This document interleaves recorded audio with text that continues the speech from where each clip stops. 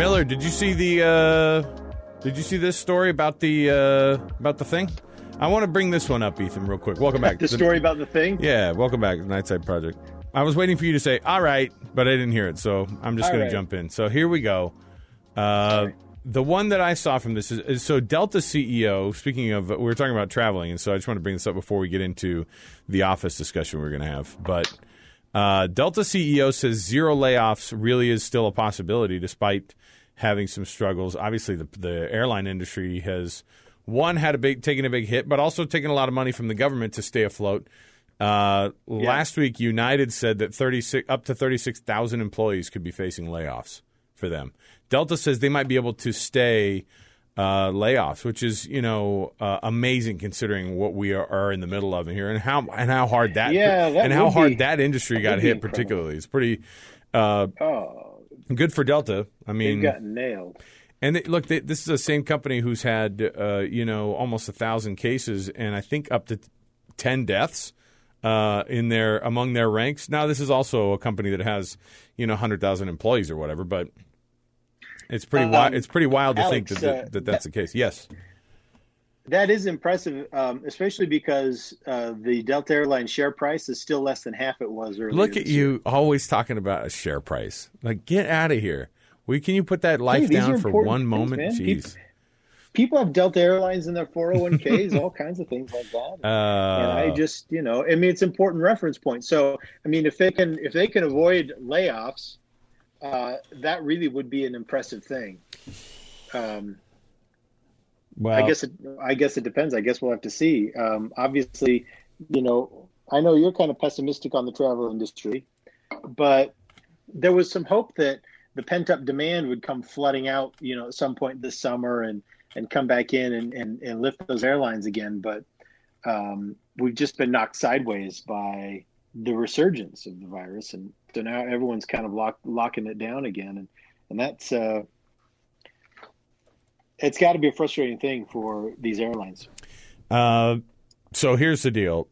There was a picture painted in this article from USA Today about this company out of Nashville that is a medical records company. Elliot Holt is the CEO of this company, Metacopy, and he said when all this started up, he didn't allow unless it was a very rare circumstance, he didn't allow any of his employees to work from home. So it was like, hey, we don't do this here. You're not telecommuting.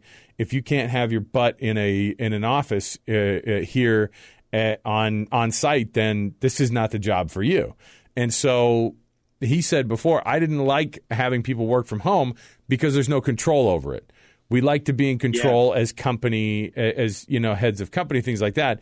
And he said when this all changed over and we were forced into it, it's been the best thing that's ever happened to his company. He said that. Well, yeah, he had plans. He had plans to expand, so they haven't missed a beat. Right. And they had plans to expand and open a third office. They've scrapped that. He says he's now saving. Not only is his staff just as productive as they were, but he's saving over $300,000 a year in expenses. Could you imagine? Like that's just being stuck enough, and this is the way we always think too, right? I mean, I like coming into the office. I like the fact that I can come in and be at the office doing my job. It is important to me. Like being able to go from my house to my job and then go back home again feels normal-ish, right? If I was forced to just be working from home, which so many of our colleagues have, it would be quite the adjustment. And it's one that, honestly, it's one that a bunch of people in this office have made, and I haven't done it yet. So if I got thrown into it right now, I'd be going through this is when I would start to, even though I've already put on the quarantine 15, I'd put on another quarantine 15, I guaranteed, if I had to start working from home right now, because it would be a massive emotional shift for me. And so they talk about this being kind of the genie out of the bottle, where we've figured out that we are going to cut a lot of costs by keeping people at home working, seeing office costs go down, seeing the things associated with that.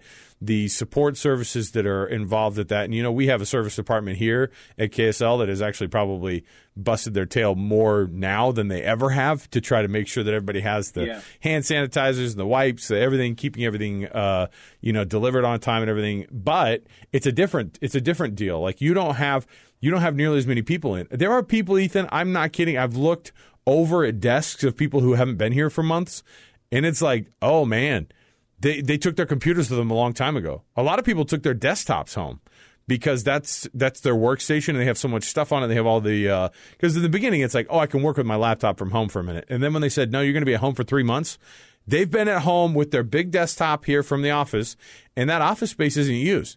So now you're going to start thinking about consolidating floors in the existing buildings that you're working at, or just scrapping your building costs altogether, which is what a lot, like that guy was going to open a third location. He's added the third location employees without adding the location. Yeah, which is a huge savings to him. And what you guys need to do there in the newsroom. A couple of pool tables. Oh, ping pong tables. Absolutely. Look, and that's a morale booster. There's a lot of stuff. How do we pitch this? Do you show up at the? Hold on, we gotta figure out a way to argue this. Here's the deal, man. Here's the deal. You don't pitch it, okay? You don't. What do we do? This is how you do it. Okay, listen. So this is how you do it. Okay. Now you need help from a couple of people. You're gonna need someone in services. Yep. Going to give you a little extra space somewhere. Yeah. And then just one by one. Just dismantle a section of disused cubicles. Cubicles that no one's there. No one's going to question it, right? I don't even know. But you just need to have some place. Look, there's some people here. Look, Amanda Dixon, I haven't seen her in the building in quite some time. You know what I mean? I think she comes in periodically, but she's one of these remote working. Look, I think Amanda's desk would be, and she would say the same thing, Ethan, to contribute to the morale of other people. If we could use that desk space where maybe she was sitting, yes, for a ping pong table, for the double shot, the one with the basketballs you're competing side by side. Let's go full on. Yeah. Look, they already do this on the KSL. They already do this on the KSL classifieds floor upstairs, where they act like they're the Google Junior, where they have like a bunch of arcade games and stuff like that upstairs to try to boost. Are they working? Are they working? I haven't seen it. Is KSL classifieds working? Ethan, I haven't seen a soul up there. Are you kidding me? So that's where, you get the gear. That's where we can do it. I mean, you know what? We can just move up to that That's floor. where you get the double shot. You get the pool table. You put it downstairs. Yeah. Because that's where you guys are working. There are people down in the newsroom. Yeah, exactly. And then we just do it Russian style. So when they come down, they're like, "Hey, man, you took our double shot." You just say, "What are you talking about? This double shot has always been in the newsroom." And then just keep that, just hold that line. You guys don't remember? Oh, I'm sorry. You haven't been here for 4 months. This has been here the whole time. You haven't seen it. We got it right before COVID hit. Well, that happens to be the exact one. Always had this double shot. I know, but it's been boosting morale for us for a long time. So might as well keep it that way. That's how you do it. Well, I'm just, and from an HR perspective, if somebody goes, "Hey, I noticed you expensed this pizza oven," I'll go, "Oh, I'm sorry.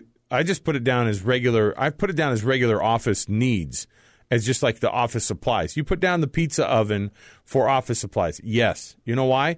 Because I'm saving money. Instead of getting the pie delivered here every day, we just cook our own in-house. And I've hired Miguel here, and he is. This is what you do. I know. He comes straight. Michelangelo comes straight from Italy. And it's a cost cutter for us. He cooks. He bakes these pizzas for us all day in the oven. And it keeps the morale boosted here in the newsroom. That's all I'm saying. Yeah. Come on, man. Look, but hold on. But I mean, it's like you've never done this before, Alex. I can't believe I'm having to give you all these tips. Let me hear this. So this is what you do.